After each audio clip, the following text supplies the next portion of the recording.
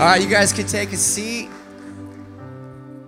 Can we make some noise for this team up here in production? I love this. We're so spoiled with music here.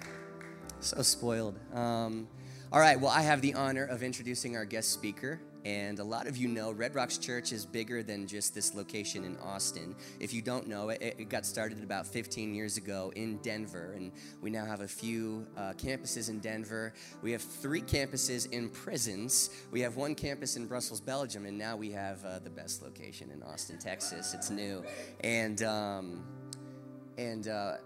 from back in Denver, this guy, Ronnie, is our teaching pastor and plays so much of a role in not just vision, but also the systems that deliver that vision. And he does so much for Red Rocks Church as a whole with the culture that you feel. And he happens to be one of my best friends. And we used to sit around campfires in his backyard about 2.5, 3 years ago and talk about one day planting churches. And I always said, man, when we plant a church in Austin, you'll have to come and be a guest preacher. And so this is really special for me to get to introduce him to all of you guys. And so he's one of the most fun guys I know and fun preachers I know and most passionate that I know. And so with the concept of we want church to be enjoyed and not endured, I will extend an invitation to all of you guys. If first of all, like when you smile at us while we're up here, it builds confidence so much. Like I know, Deborah, Aaron, Christy, like I know where my smilers are. When I'm like, I need a confidence booster, and I'm like, this is not going well. I will just make eye contact with one of you, and that's all I need. And so I want to also invite you not just to smile, but like, and this is not to create some inauthentic atmosphere. This is simply just, church is better when it's more of a dialogue and less of a monologue. And if you agree with something, or Ronnie says something good, which he will, and you want to shout amen or hallelujah or preach or that's good, like you just do that. And once again, not to make it weird, but sometimes we feel like, am I allowed to say anything? I don't think I am. You are allowed to say stuff in this church and talk back to the preacher. In fact, I know that he would love that. And so, Ronnie, will you get up here right now? Thanks, buddy. Love you, buddy. A lot of pastors practice what they preach, and this man, and I mean this with all my heart, preaches what he already practices. And so we're in for a treat, and let's go, man. Love you, bring it. Love you. Guys, can you give up for your pastor? He's amazing. You can do better than that. Do you love your pastor? There we go. I'm so excited to be here. I'm blessed to be here. It's surreal to be here. Like Doug said, just a few years ago, the whole Austin Red Rocks Church location was just like a dream and an idea inside of Doug's mind. And so sometimes things that are in Doug's mind are just crazy ideas. This is one of those crazy ideas that God actually decided to put his hand of blessing and favor on. And so it's cool to see all of the life change that's been taking place, hear of all the miracles that God's working behind the scenes. Can I just tell you and hopefully build your faith, you're on a ride of a lifetime. It's very rare that God places his hand on a church in such a way that allows them to grow and to reach people and to take territory and to see life change. You're a part of one of those churches, and you're following some people that I would give my life to follow. They're some of my closest friends, some of the people that I look up to the most. Out of all the pastors I get an opportunity to brush shoulders with. So you guys are in good hands. The best days for Red Rocks Austin are ahead. I hope you believe that. If not, let me just spend a few moments, if I can, hopefully just building some of your faith. I want to preach this weekend on a story of a man that in his beginning probably had a story very similar to you and I. I don't know about you, but I don't wake up every day going like, I am destined for greatness because I got the greatest story. I was dealt the best hand. I'm the best looking, most gifted. I don't wake up thinking any of those thoughts, any of those feelings. If anything, most days I wake up wondering if God actually could do something, not even great through my life, but could he just use me to do something significant, something meaningful or purposeful. And the story that I want to read from this weekend is a story of a guy that had a normal existence. Anybody ever felt normal? Just me. There we go. You felt normal. Your life feels average. Maybe your job feels lackluster. Maybe you feel stuck in a relationship. Maybe you feel stuck in a career. Maybe you feel stuck in an addiction or an issue in your life. This is one of those guys that checked all of those boxes at some point in his life. Yet at the end of his days, he was one of the most influential men in Scripture, one of the most influential kings to have ever lived. And so I want to just maybe spend a few minutes sharing from this during this week 2 of this series we're calling Bricks and Stones. And let me just say this. We as Red Rocks Church, not just Austin, but everywhere around the world, we don't really talk about money or offering. So if this is your first weekend and you're like, great, I show up week 1 and I'm in a church and they want my money. We don't want your money. We actually want far more than that. We want to see God do some amazing things through your life. And if you never give a cent, we believe that God can still do that through your life. But this series is all around generosity. And here's the truth. Red Rocks Church has grown to be a very influential church around the globe. And I'll just tell you this, it's not because of great preaching, and it's not because of great worship. It is purely because of the grace of God and because we've made it a rhythm in our church life to end our year with a sermon series around generosity. And it's been the generosity of the people of Red Rocks Church that has enabled us to have locations all around the world, and now people can watch online and in prisons, and they're meeting in office complexes and dorm rooms and coffee shops, gathering together to hear what's going on at Red Rocks Church. But it's all been built upon the sacrifice of people. So every year at the end of the year, we have no apologies that we extend around the fact that we are simply going to extend an invitation to whomever wants to participate, to see the good news of Jesus Christ go around the globe. And so that's all that this series is. It's an invitation. And it's because our people have said yes to that invitation that it's enabled us to expand into new cities. It's enabled us to say yes when God opens up doors of opportunities for our church. And so I'm believing that this year, I'll just speak prophetically, this is going to be a foundational year that God's going to use to springboard you guys and allow you to expand and increase and take territory, get buildings, see your influence grow. I hope that you believe that. But on the backside of every move of God is a group of people. Doesn't need to be a big group of people, but it's a group of people that say yes to sacrificing to see that work of God take place. Sometimes it's money, sometimes it's time, sometimes it's your gifting, sometimes it's just laying down your superfluous or superficial needs and desires to be able to say, God, I want what you want in our city, for our city, through our church. And so I'm believing that this is going to be an amazing year for you guys as a church, but it will require sacrifice, and that's what this whole series is about. But I will say this, you're linking arms with a church that is now meeting globally in Europe and in now Texas and all over Denver and in prisons, that our church has always sacrificially given to this. And as a byproduct, we're here today because people in Denver said we want to reach people that are far from God in Austin, Texas. So I'm excited about this weekend. I want to also say if you're visiting, there's a verse in Scripture that speaks towards some of the discomfort that sometimes we have. In 2 Corinthians 9:7, it says this, you must each decide in your own heart how much to give. And it says, don't give reluctantly or in response to pressure. Feel no pressure. The Bible actually says God doesn't want your money out of pressure. God doesn't even need our money. But he says, for God loves a person who cheerfully gives or who gives cheerfully.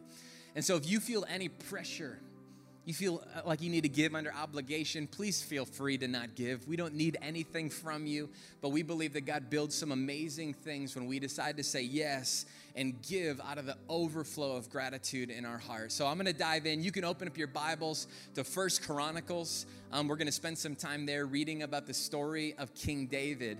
But before we do so, I want to pray for us. God, I just submit myself before you. And God, we submit this moment that we share together before you. God, I just pray for every single person that's here this weekend that might come to church out of routine And when the routine happens, sometimes we forget that we're coming to encounter a living and active God. A God that wants to change us, a God that wants to speak to us, a God that wants to set us free, a God that died so that we could have freedom from our sins, a God that died so that we could experience relationship with him. And God, I pray for anybody whose heart might feel dormant right now. God, I just speak life and I speak faith. I speak expectation. And God, I pray that you would encounter some people in some fresh ways this weekend as we set ourselves up to respond with a boisterous and a confident yes to every single opportunity that you open to us. And we pray these things all in the precious name of Jesus. And the faith-filled, crazy 11 o'clock said, Amen. All right, open your Bible up to 1 Chronicles. We're going to start in chapter 21, and we're going to start in verse 7. And I wanted to share this story this weekend because really this is a story of one common, average, ordinary man that responded in a way that seemed to captivate the heart of God. And this man, maybe more than any other man in Scripture, was able to captivate the heart of God through certain things that he did and believed and responded in obedience to. And so I want to read this weekend about King David. And I just kind of want to set up a little bit of context. So King David, at this time, he's getting towards the end of his rule, the end of his reign. He's been one of the most influential kings that Israel has ever seen. He's seen the faithfulness of God in what seems like around every single corner. Everything that he places his hand on seems to prosper. This guy started out as a shepherd watching sheep in a field. And when we pick up this story, he's one of Israel's most influential kings. Like dramatic change of events. If you feel like you're in a dead-end job, try watching sheep for a week on end out in the middle of a field. He feels like he begins his life in an uncommon, undynamic, in a way that seems like it's just unspecial. And God begins to intervene in his life. At this time during this story, David begins to take up a census. And what's interesting is this census gets this weird response from God. God kind of despises the census that he takes. David goes and he conducts and he decides, I'm going to go out and I'm going to count all of my military. I'm going to figure out how many guys, able-bodied men we have, and I want to figure out what's the strength of our military. What's the strength of our army? What's the strength of our nation? Oftentimes then, nations would gauge their strength and gauge their prosperity based upon their military. And so David goes, I'm going to number all these guys and figure out what we're working with. But look what it says in 1 Chronicles 21, verse 7. This is God's response. It says, God was very displeased. Lean to your neighbor and tell him, very displeased with the census. And he punished Israel for it. Then David said to God, I have sinned greatly. Tell your neighbor he sinned greatly. I have sinned greatly. I'm going to get you to talk one way or another. Come on, somebody. I have sinned greatly by taking this census. And then he says, please forgive my guilt for doing this foolish thing. Now, this passage is kind of weird because kings would take census all the time. They would take up tax all the time. They would count their numbers all the time. And so this particular occasion, for some reason, God took great displeasure in the fact that David took up this census. One of the things that's interesting is, have you ever been in a situation where maybe you do something that all your other friends do, yet you feel a tremendous amount of guilt when you do it? You ever had that? Like, it seems like everybody else is okay to do this, and God blesses them. But whenever I do this, it's like your heart is in turmoil. Your heart is in disarray. Sometimes in our lives, there's certain things that we'll do that God will allow, but what he wants to address isn't the action in and of itself, but it's the heart behind the action. This is what's happening in King David's life. It wasn't so much that the census was evil. The census wasn't evil at all. It was normal. He's just counting his military strength. What was evil was the heart behind the census. You see, David had seen the faithfulness of God. God's hand of favor and blessing was on his life. Remember, he started as a shepherd boy. Now he's king over God's people. This doesn't just happen. They're not out looking in fields for the next king. This was a move of God. How many of you remember the story of David killing Goliath? 17. You got to preach on David killing Goliath. David kills Goliath. David's seen the hand of God's faithfulness and his favor on his life from almost day one of his existence.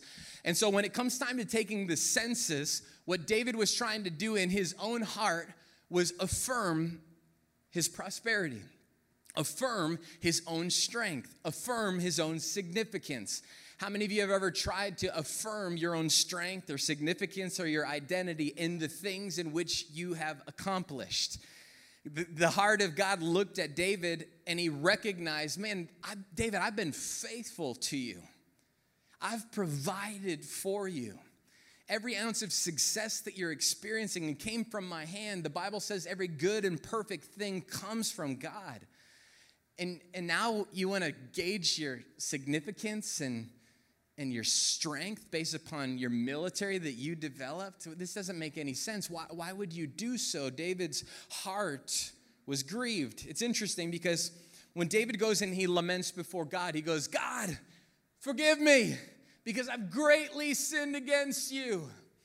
What's interesting is David sinned on many occasions throughout his life. How many of you remember the story of David sinning in adultery with Bathsheba?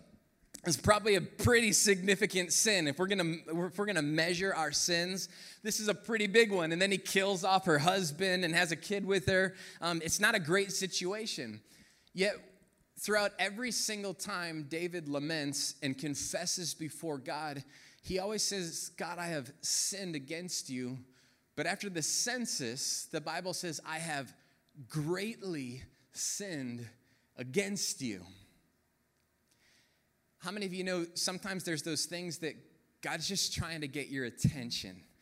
He's trying to get you to refine something inside your heart. Maybe it's a thought pattern. Maybe it's a sin pattern. Maybe it's a way that you always talk and you wish that you were a little bit more compassionate. You wish that you were a little bit more loving and you always lash out.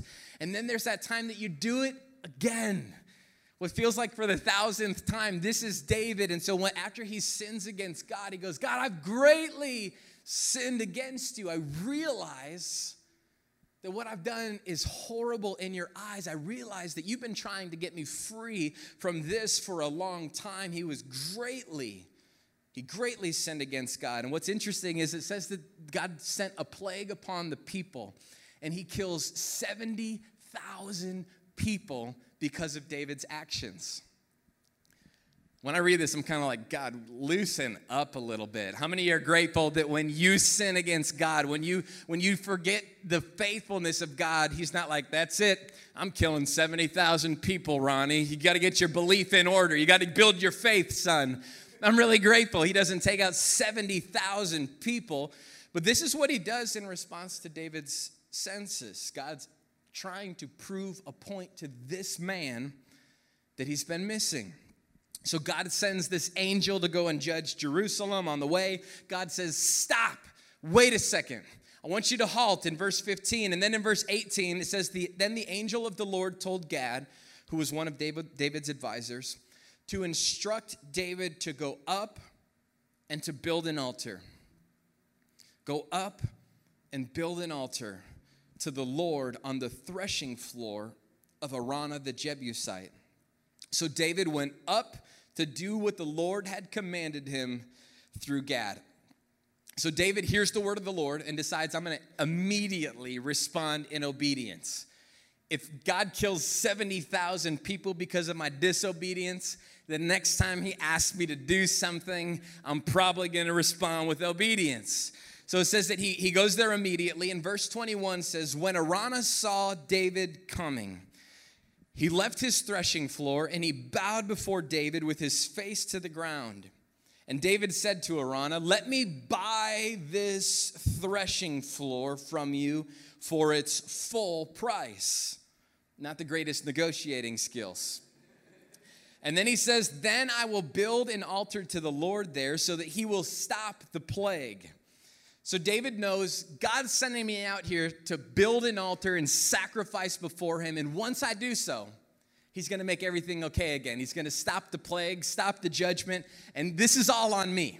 This is all on my failure, my inability to trust God, and my pride got in the way. So he goes there, he gets to Araunah, and he's like, okay, I want to buy your threshing floor for the full price. Anybody realize that that's kind of weird? Araunah never told him a price, so he could have just made up something. He could have come up with some crazy, audacious number. He doesn't know the price. It wasn't listed on Craigslist. It wasn't on Redfin or Zillow or realestate.com. Like, he just goes up to the man and he says, I want your land and I want it for the full price. For the full price. Now, what's interesting is David is the king. At any time, he can just go to Araunah and say, I'm taking your land. Thanks, buddy. He doesn't need to buy it. He can appropriate it at any time. And God never told him he needed to own the land. He could have rented it. He could have paid a day rate. Like, he didn't need to buy the land, yet David felt compelled to not only buy the land, but to pay full price. Now, I want us to lean in because what's happening here is going to be so important. If you want to see God do amazing things through your life, which I believe you do, I think that's why you're here. I think you want to live a life that matters. How many of you know we're all going to die one day? It's the most perfect statistic. It's going to happen. We're all going to die one day. David knows he wants to make his life count. Watch the reasoning behind why David wanted to build an altar on a land which he purchased. Look at verse 23. Here Araunah responds to him. He says, take it, my lord. Take it. He says, and use it as you wish. It's a free gift, Araunah said to David. And he says, I'll even give you the oxen for the burnt offerings and the threshing boards for the wood to build the fire on the altar. I'll even give you the wheat for the grain offering. I will give it all to you. How many of you know free is better than full price? He says, King, everything that you want, I want freedom for the people also. I want deliverance I want you to be heard by God, and I want you to find favor. I'll give you everything that you're looking for free. You don't need to, you don't owe me anything. You don't need to buy anything from me. But look at David's response because it's seemingly illogical on face value. Verse 24 says, but the king David replied to Araunah. He says, no, I insist on buying it for the full price. Not even half price. Not 75% off. He said, I insist on buying it for the full price. I will not take what is yours and give it to the Lord. He said, I will not take what is yours and give it to the Lord. And watch what he says here. I will not present burnt offerings that cost me nothing. Now, I want you to see this. Lean into this really quickly because it's such a small thing. It seems like an insignificant thing. But for some reason, this so deeply moved the heart of God. And for a normal guy, for an average guy, an unqualified guy, an unskilled guy, these sort of things jump out off the pages to me because I go, I want God to hear me. I want what I do to do something to God's heart. I want him, when I respond and when I act and when I behave, I want God to feel something as I live. He says, I will not present burnt offerings that cost me nothing. Now, David could have got this for free. David's the king, so he could have taken this thing. Yet there's something within the heart of David that says that he wants to buy it and pay full price for it. Notice he says, I will not offer burnt offerings that cost me nothing. He's not offering to buy this with Israel's money. He's not offering to buy this from wealth that he takes from the nation. He's not offering to buy this through his storehouses. He personally wants to sacrifice for land God did not ask him to buy, for something he was not required to own, for something that he could have taken on a moment's notice. He wants to buy it. How many of you know we're not here for pleasure? We're not here for God to make things easy for us. What God is requiring, what God wants from us is people that he doesn't demand sacrifice from, but people that willingly sacrifice to see God work through their life. David realized God is wanting my sacrifice. So he says, thanks, I appreciate that you're going to give this to me for free. But I know that God wants me to pay something for this. I know that there's something that's going to change in my heart when it costs me. Have you ever felt, I know I've felt this a bunch growing up. I grew up in the church. I went to a lot of church services. And I felt like just going to church was my act of worship to God. I'm like, you're welcome. I'm here. Right? Like the pleasure is all yours, God. I'm here. Ronnie's here at the 11 o'clock service. You're welcome. And I spent many years following Jesus, going to church, never really allowing that relationship to cost me something on a deep level. I came to church, which cost me nothing. If you notice, you didn't have to pay something when you came through the door. But how many of you know there's something that takes place in your heart when something costs you? Have you ever re-gifted a gift to your wife on Mother's Day? I wouldn't encourage you to do that. She's like, you got this from your sister-in-law, and then you gave this back to me. That doesn't communicate love, but when you sacrifice for somebody that you love, it adds importance and significance to the gifts. How many of you know if we want to follow Christ, sometimes it's going to require something costly from us? David didn't just want to build an altar. He wanted to buy the altar. For some of you, you're in relationships and you're wondering, man, this seems to be costing me sacrifice. And it seems like it's going to require future sacrifice. Like David, once you buy this land, you know that you're going to have to sacrifice on it again, right? Like this is going to be a place where you offer sacrifices to God. Isn't that sacrifice enough? For some of you, I want to encourage you, there's something in buying into the sacrifice that you're going to make. In your marriages, you're wondering if the sacrifice is worth it. I want to encourage you. David would encourage you, buy the altar. It's going to cost you future sacrifice, but buy the altar. For some of you, you have kids that are just difficult right now. Maybe they're estranged. Maybe they're costing you deeply. Buy the altar. It's worth it. If you're in a job that might seem like it's a dead end, buy the altar. Be faithful. Let it cost you something. What David does is illogical, but it's not illogical if you know that the God of the universe is watching. He cares about you, and he'll be moved by your sacrifice. God didn't require him to sacrifice, but David knew, I'm going to do something, and I know God's watching me. I wonder, when was the last time that you remembered God's eyes are upon you? When was the last time that following Jesus cost you something? That your marriage cost you something? That your purity cost you something? That the call on your life that God placed on your life, when did it cost you something? I believe that we'll miss out on God's call for our life if we're unwilling to take up the sacrifice that costs us something. And I think a lot of people, I've spent most of my life thinking that maybe my sacrifice, what good is my sacrifice? I'm just one guy. I can only do so much. I only got so much money. I only got so much time. I only got so much emotional energy. Anybody have relationships that seem to just suck emotional energy out of you? You're like, I only got so much to give. I want to share with you a story.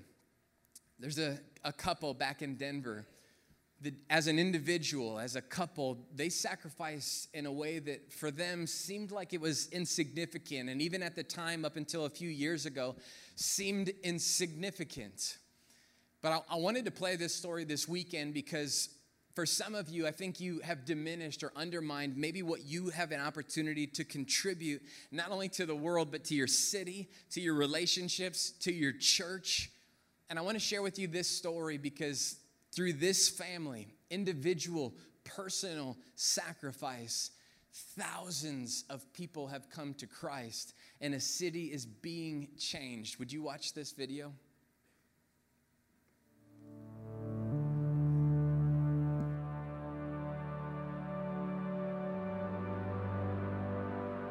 I've known Paul and Glenda Veliquette since I was a child. We grew up a street apart in Santa Cruz, California. When we originally came out to Denver to follow God's plan and his call to help start a church, the only people we knew when we arrived in Denver, the only people we knew were Paul and Glenda Veliquette.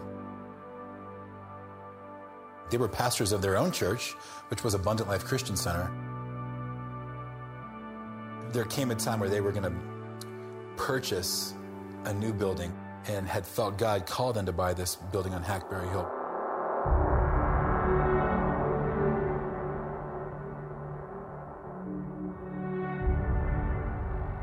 In order to do that, they were going to have quite a sizable, generosity campaign from the church.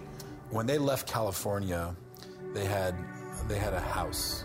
So as we began to really ponder, Glenn and I, what it was that we could do, we both knew immediately that the thing we were going to have to do was sell the house. So then the question was, okay, so you sell the house. How much you going to keep? And how much are you going to give to the church? And the Holy Spirit said, all of it. They felt called to literally sell their house, and they used that money to put into a building. They got to the point where they needed to sell that building and that incredible property up there on Hackberry Hill. Basically, they'd had a board meeting. Financially, things weren't going great, which is the story of a lot of churches. And they said, but we decided that God could maybe use Red Rocks Church to do a whole lot more with this space than he's going to use our church for. And so if Red Rocks Church wants to buy this building, we'll sell it to you. At one point, they had a vision. It was actually Glenda that had a vision from God, that they would eventually reach as many people for Jesus Christ in that building as there were bricks on that building.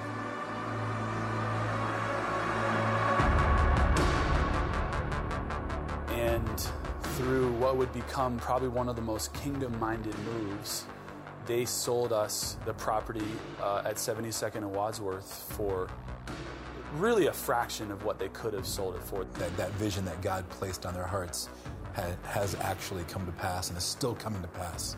And it might not have been under their tenure as senior pastors of Abundant Life Christian Center, but that vision was still carried out through how God continued to use that property.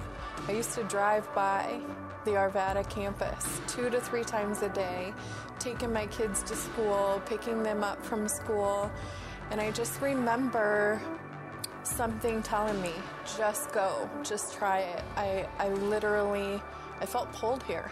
When we first got here, we were welcomed, and it felt so warm. And I knew in that moment that this is where I needed to be.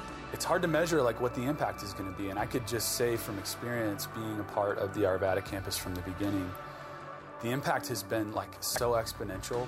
I don't think there's any other word to describe this building other than my home.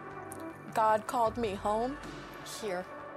This is the fulfillment of a dream and an ambition that we had as pastors, and to see what's happening inside this building now, see people baptized in water, see people worshiping the Lord, listening to the teaching here is really the fulfillment of a dream that we had many years ago. And that's how God works. He uses us in his story. Here and now, we're just a part of it. We're bricks in a building. It's a cool story, and one of the reasons why I wanted to share it with us this weekend is I think so many of us belittle what God might be able to do through our lives. Paul and Glenda, in the middle of this sort of call on their life from the Lord as they were building this building, the dream of reaching as many people in their city as there were bricks in the building was a call that they had on their lives. Yet when you look at the resources that they had, it didn't necessarily measure up. And even the fruit from their lives didn't seem to necessarily measure up. But how many of you know what God can do with what we bring to him? He can multiply it. He can do more with what we have than what we could do with what we have. And each and every single time we give and we invest into the kingdom of God, there is a multiplication that takes place. And every time you give to what God is doing, the legacy of what takes place always outshines the sacrifice that you made. For Paul and Glenda, this was their story. And now in that building, each and every single weekend, thousands of people gather and hear about the good news of Jesus Christ, all because one couple said, we'll go all in for this thing. How many of you know one day they're going to die? They're going to be face to face with Jesus Christ, and I can promise you they will not second guess for a moment the sacrifice that they made so that people far from Christ could encounter him personally. How many of you know in light of eternity, the sacrifice that we make in these moments is so small in comparison to the legacy that will outlive us and outlast us? What's amazing is now we just know what we know, but 15 years ago in Denver, Colorado, a group of young punks with an ambition to reach people that are far from Christ, build a front porch for prodigals, and make heaven more crowded. Now we've seen from that dream tens of thousands of people that gather every single weekend, all because a couple of friends said, God, what could you do if we just sacrifice personally? We get to sit back now in Denver as we launch campuses and give away money and see thousands of people baptized every single year. And I just wanted to come and encourage you at Austin. What you're a part of could make ripple effects around the world, but it's always contingent upon personal, individual sacrifice. And my belief is that what you guys are a part of right now, God is doing something. It's in the formative stages. God's about to use some young punks, some buddies with ambition and a call of God on their life to impact and influence a city. And I just want to say, would you be a part of that foundation?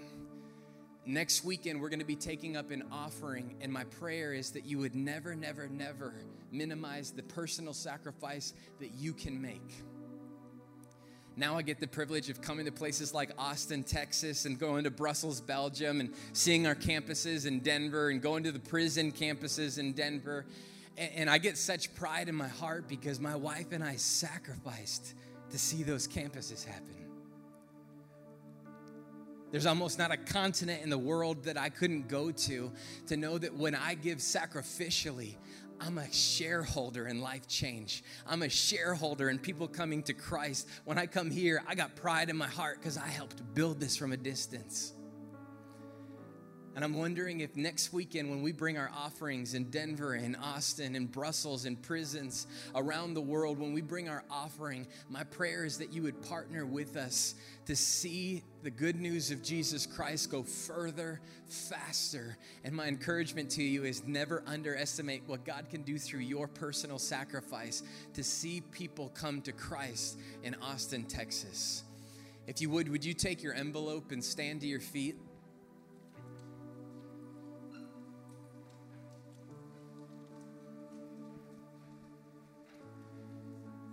What's amazing is the place where David built that altar would eventually be the same place that God would build the temple. How many of you know sometimes what feels like a small sacrifice can turn into a great, great act of glory to the Lord? And I believe that's what's going to take place next weekend. And as we pray and as I close, I want to encourage you, would you just take this offering envelope? It's just a symbol, not just of an offering that we're going to do corporately, but as a personal act of sacrifice that I'm believing God's going to place on every single one of our hearts to build his kingdom and make a sacrifice for something that's going to outlast us, something that's going to outlive us. How many of you know what David was building was a sacrifice with stones? He was building an altar with stones to sacrifice for his own sins.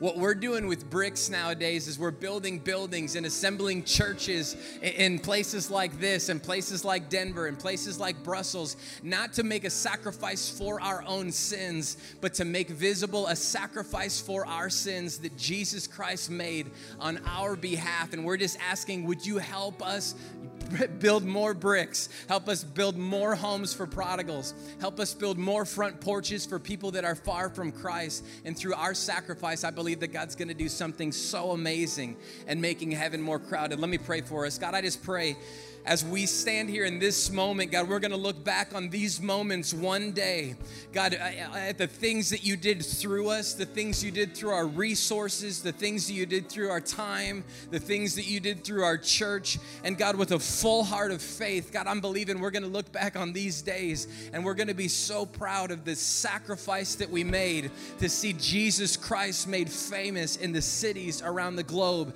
And God, I pray for Austin, Texas.